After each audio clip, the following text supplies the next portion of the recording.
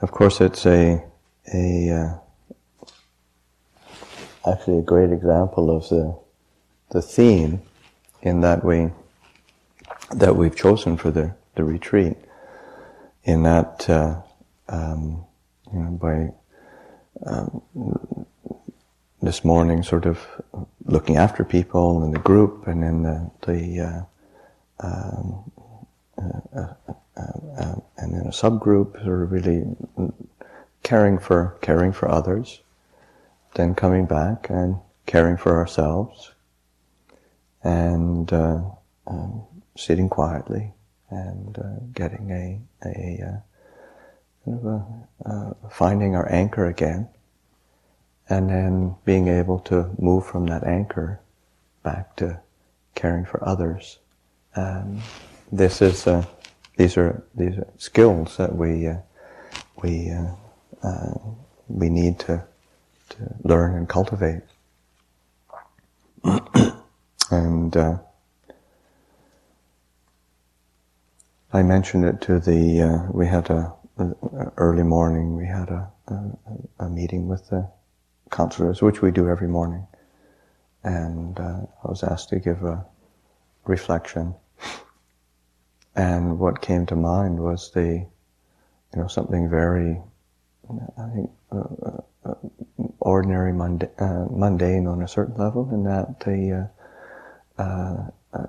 something, if anybody's been around Buddhist circles, then you hear that the chant Namo Tassa Bhagavato Arahato Samma Sambuddhassa, and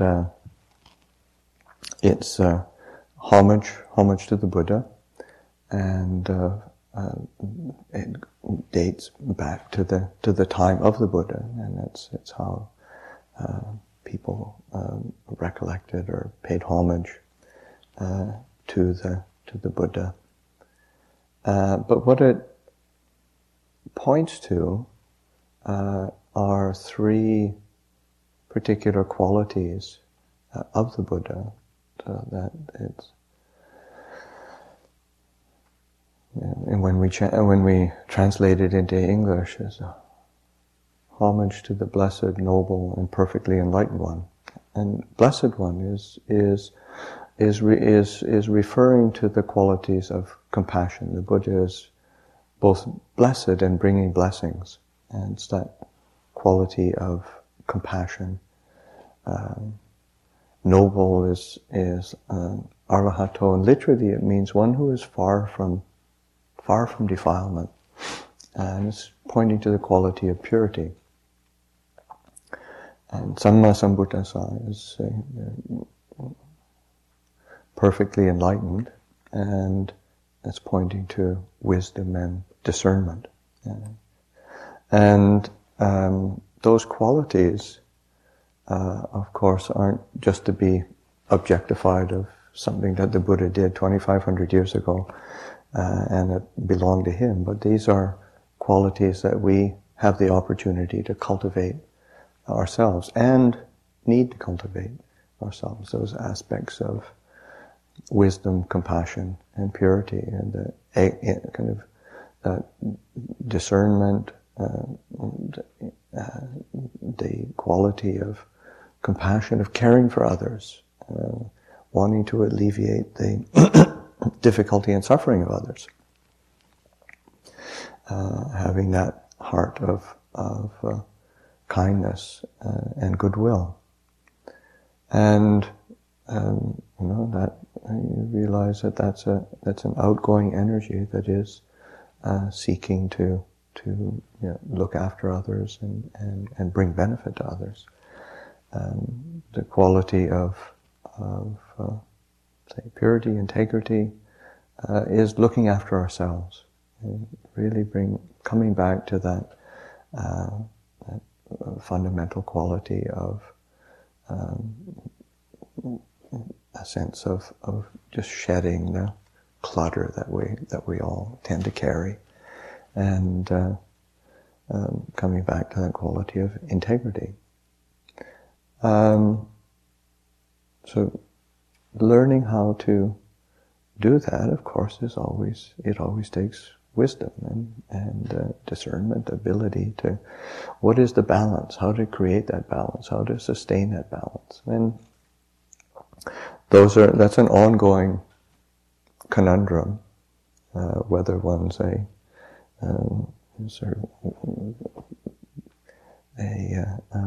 one of the kindergarten kids here through to you continue working with that through your practice. I continue to work with that through my practice. It's an ongoing question that's worth reminding ourselves, and that sense of caring for others forms a part of it, and it's part of the whole picture of caring for ourselves, caring for others, caring for the world. The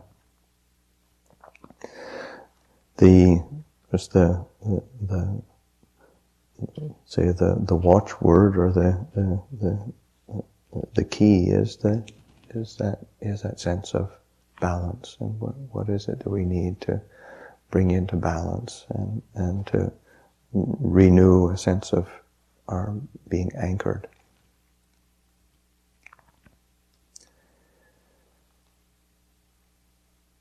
Some years ago, there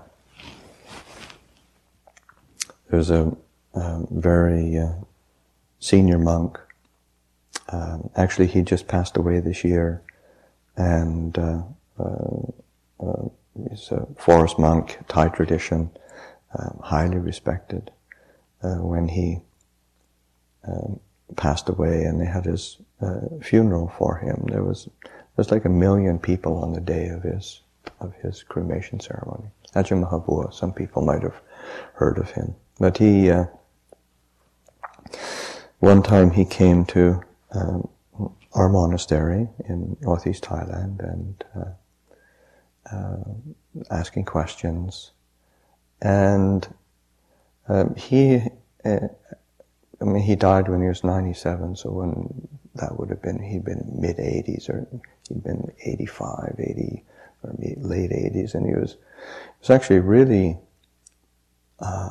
busy with a tremendous amount of programs helping people. And somebody asked him, how do you, being a forest monk and quite reclusive, how do you do all that?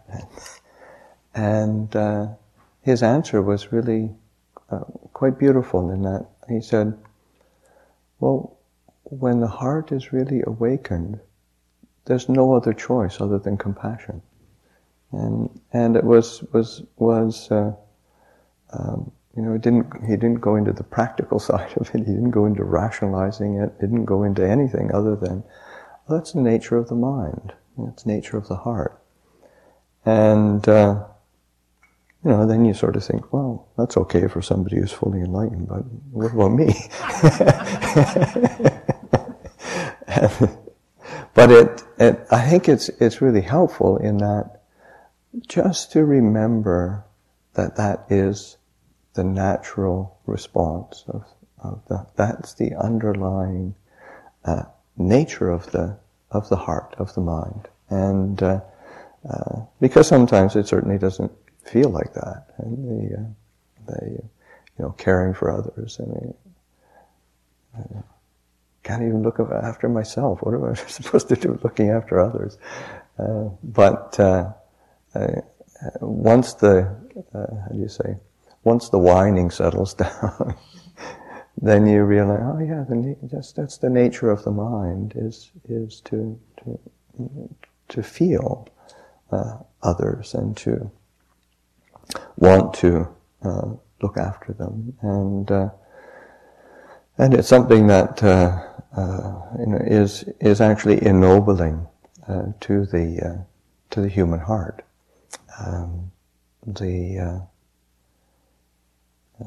The Buddha, of course, in many ways encourages generosity and giving, and on on a material level, and all the different ways of giving service. There's one discourse where the Buddha says, of all the material gifts that one can give,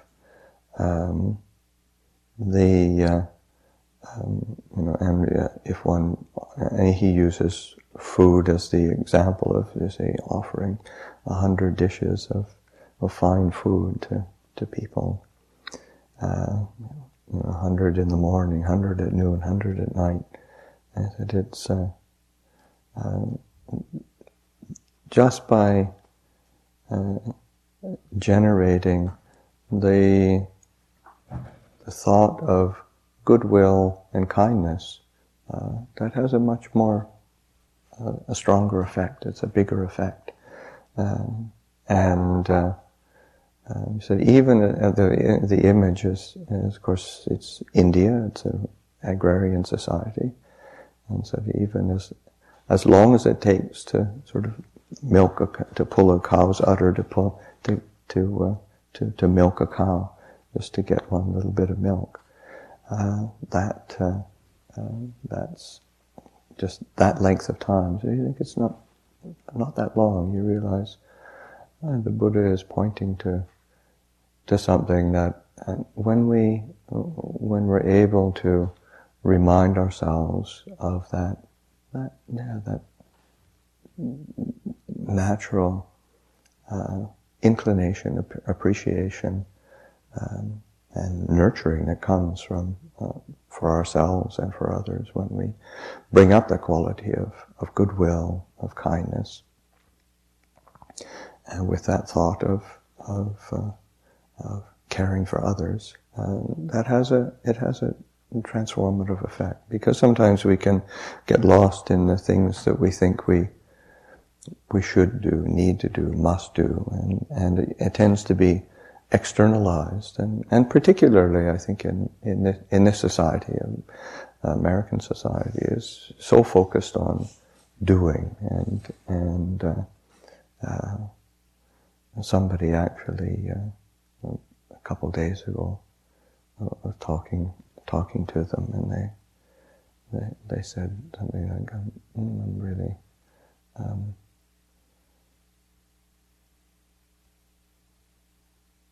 I'm not so active, but I'm really busy. Which is sort of, it was a really nice distinction in the sense of, we tend to fill our time up with busyness, and forget to actually be actively engaged and actively engaging with something that is either fruitful, beneficial, nourishing, meaningful to us. We end up being busy, and it fills up the time, but it's so important to not just default to the things that keep us busy, but returning to the qualities that actually nourish us and help to establish us in qualities of goodwill, compassion, a sense of settling, returning to an anchor.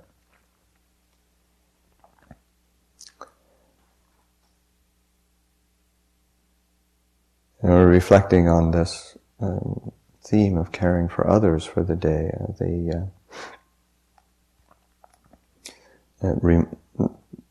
also reminded of an occasion when I went to visit a monk called Ajahn Buddhadasa, and there's a picture of him in yesterday I saw in the gratitude gazebo. There's all pictures of different teachers, and there's a picture with a group of people that are now Spirit Rock teachers, and there's about 5 of them, and they're with Ajahn Buddhadasa. So he's a Thai monk, a great scholar and great meditator.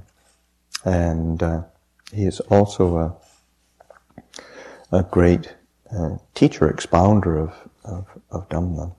And over the years I went and visited him from time to time. He lived in the south of Thailand. I lived in the northeast, so it wasn't that easy for me to get there. And I went, it was actually the last time that I saw him before he died. He was into his early 80s by then, and still actively teaching, and I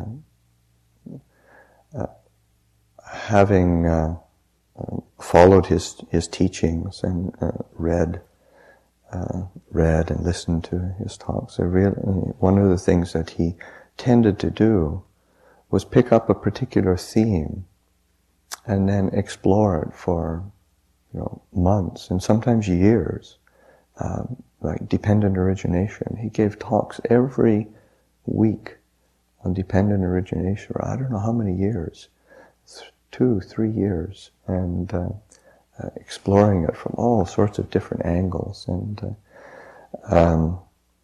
so I asked him,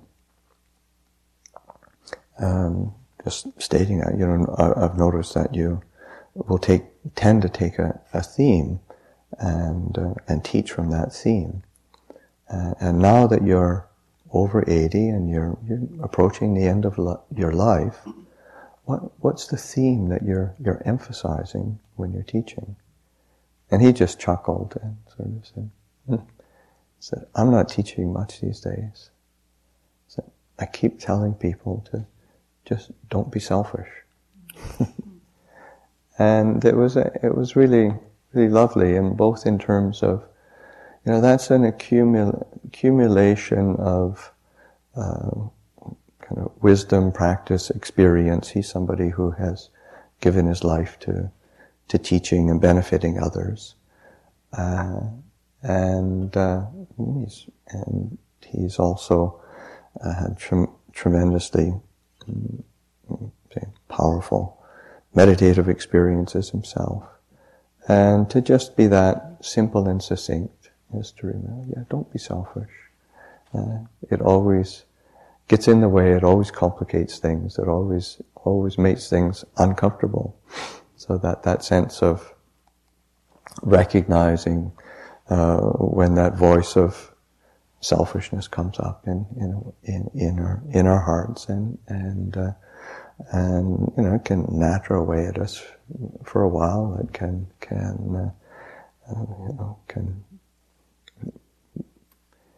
it's not even that. Sometimes it's just sort of whispering in the background. It sometimes sort of reaches up and grabs you by the throat. Because there's those tendencies are there, but just to be able to say, all right, I don't need to be selfish. And so that it's a way of finding balance, because the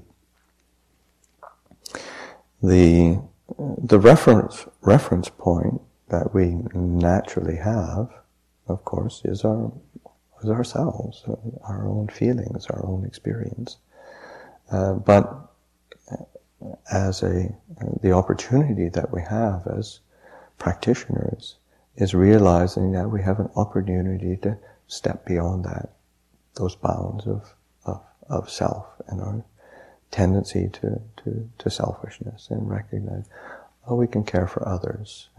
Others can be in our sphere of attention, and in doing that, we can create that sense of balance. And it's always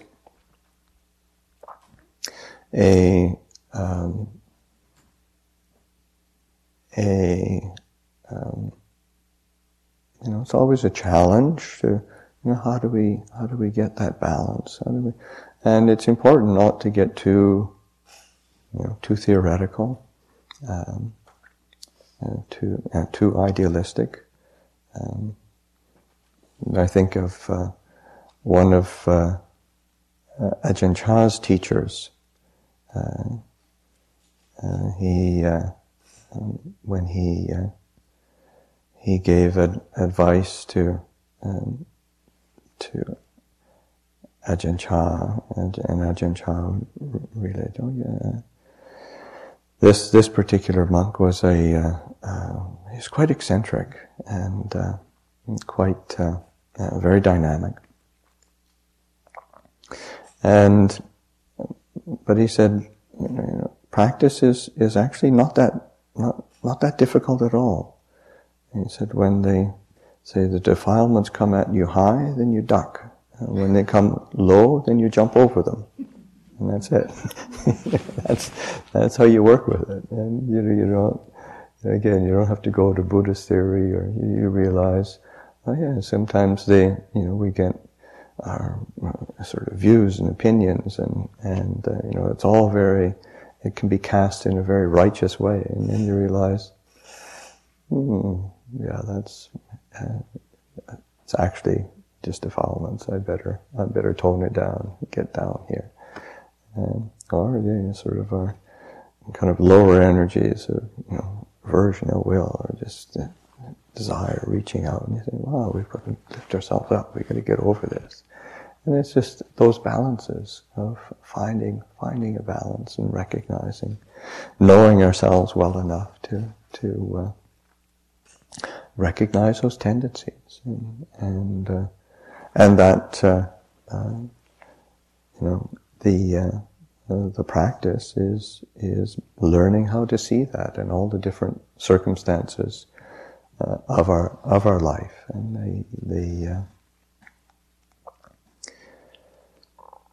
I have different responsibilities, different hats that we wear, whether it's mothers, fathers, or family members ourselves, of being siblings, or being responsibilities in society and with our friends, and all these different areas of our life. Yeah, how do they affect us? What are the reactions that we have? What comes up? And coming back to, finding a place of balance, finding a place of stability, and that sense of having the general sort of tools to do that. So wisdom, compassion, purity, those are tools. They're not sort of ultimate goals that one idealizes that one's going to get sometime, somewhere, way off in the future. They're tools that you start to learn how to use, learn how to rely on. You learn how to to implement them skillfully, so that the tools of being a practitioner are all these things of mindfulness and discernment. It's learning how to use them skillfully. I think of what I mentioned before of the five great gifts. Those the aspects of precepts, virtue. It's very powerful. Sometimes we make assumptions of, say, the Buddha's teachings, and being a Buddhist. It's all around meditation, but it's not. It's around all of our life, and learning how to implement things like virtue, precepts, not in a sort of in the way of it being rules that you're bound by, but these are conduct. Our conduct can be a gift, or it could be something that creates problems, difficulties for ourselves and for others. So learning how to work with those basic ways of interacting, as human beings, and aspects of generosity and service. That's a part of our training and practice. It isn't something that you do to get over with, so you can meditate sometime later. But it's all of the aspects of our life are the form the foundation of our practice, and being able to wield that skillfully. And there's a discourse where the Buddha points to virtue as being the basis and the foundation of liberation and of the goal, the freedom from suffering.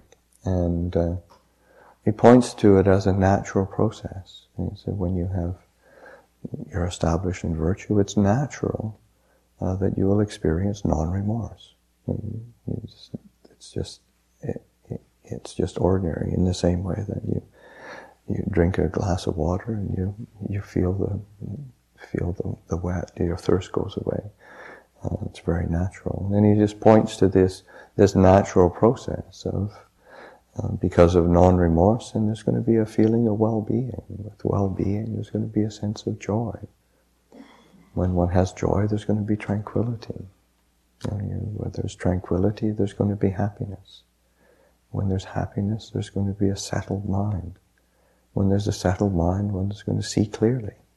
When you see clearly, the heart will turn to disenchantment. When there's disenchantment, there's going to be relinquishment. When there's relinquishment, there's freedom. And these are natural. They're natural things that we tend to think we've got to work at. So in the same way with that, say Ajahn Mahabua saying, it's natural to have compassion and want to respond. So that sense of this path being something completely natural, but we have to attune to it, and that's what the sense of balance is for, so that we can attune to these aspects of the path. But in particular, like I say, it arises out of the virtue, non-remorse, and just our actions and speech, how we live with each other, how we engage with each other, how we engage with the society around us and the people closest to us. And as we attend to those interactions and just the ordinary day-to-day nitty-gritty of life, you realize that you're laying a foundation for all of this goodness to be arising, and it's natural. It's not. It's what we have to learn is to get out of the way. So I'll offer that for reflection. I left a bit of time for questions if anybody has any. Yeah.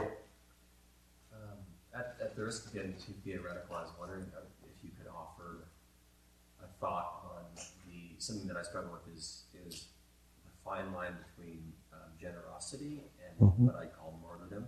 Mm-hmm. Yeah. And it's an interesting play with the theme of taking care of self too, because I was very struck by the statement the monk made about just don't be selfish. Yeah.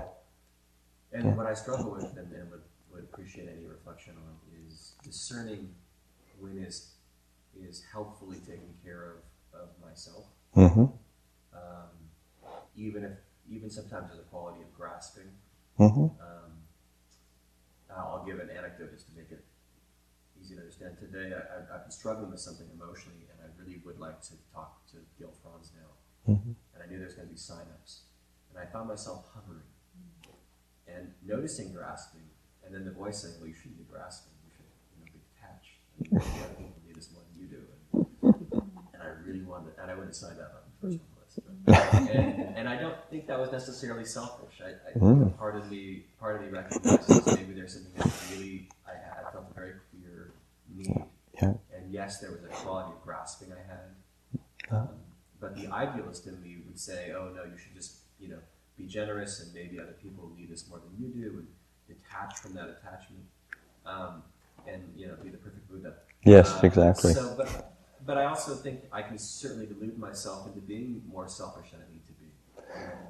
So I know I delude myself often into giving myself permission to be greedier than I really need to be. Mm-hmm. So I hope that question makes sense, and if you have any, again, to avoid being too theoretical, I agree, but discerning that when is really healthy listening to oneself and taking care of oneself, and when is it time to potentially renounce that? Well, I think you've actually kind of nailed it on the head in the sense that there's that there is the theory of being completely selfless, and that's what the Buddha taught, non-self sort of. But the reality is, we have to learn to look after ourselves, and you have to learn to pay attention to when it, and that's where the Buddha points to, say, benefit, as opposed to, say, what's beneficial, what's useful, what's fruitful, as opposed to, what is idealistically and politically correct as a Buddhist. So that one has to look to and then the benefit is then cast in benefit for oneself, benefit for others, benefit for both, and so that one really does have to lay a good foundation for looking after oneself, because if we don't have a foundation, it's like in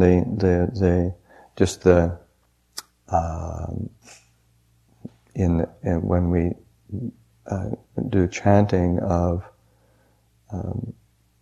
generating of loving kindness, the first person that you direct loving kindness towards is yourself.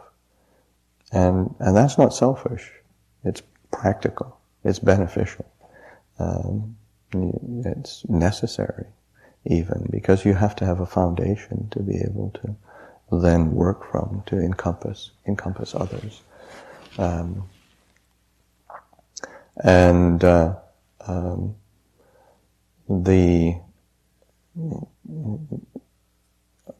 A lot of the skill sometimes comes in watching over time, the tendency of the mind to, want to be, say, ideal, fit into one's ideals, to be perfect.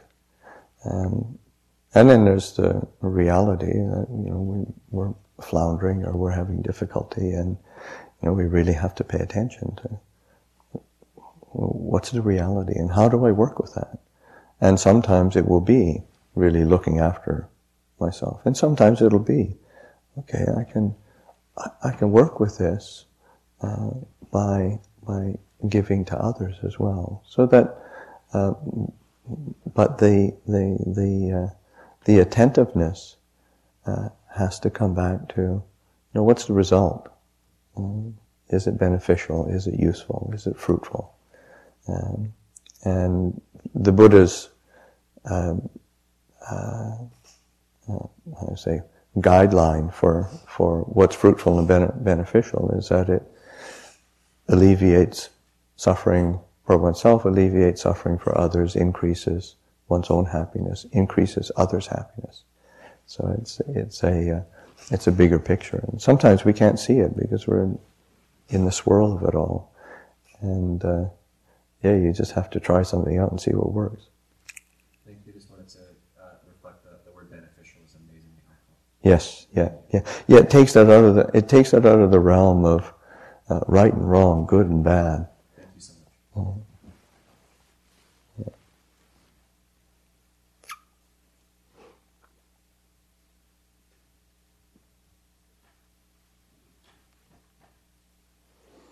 Yes. I was interested, I think you said there's like a circle that you went around with, you said at first you start with like purity, Mm-hmm. and then you get to freedom, and I thought that was interesting to me, that how it all kind of clicks into. Right. It's a really interesting discourse and teaching that the Buddha gives, and there's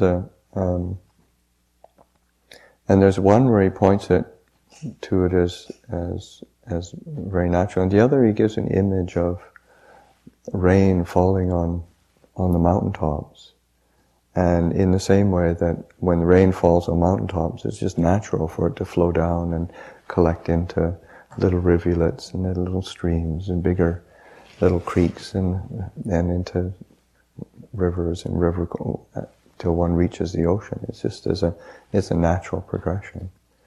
One of the other things that's really interesting when the Buddha uses that progression of causes and conditions is sometimes he'll actually stop at the point of, because there is this kind of progression of well-being,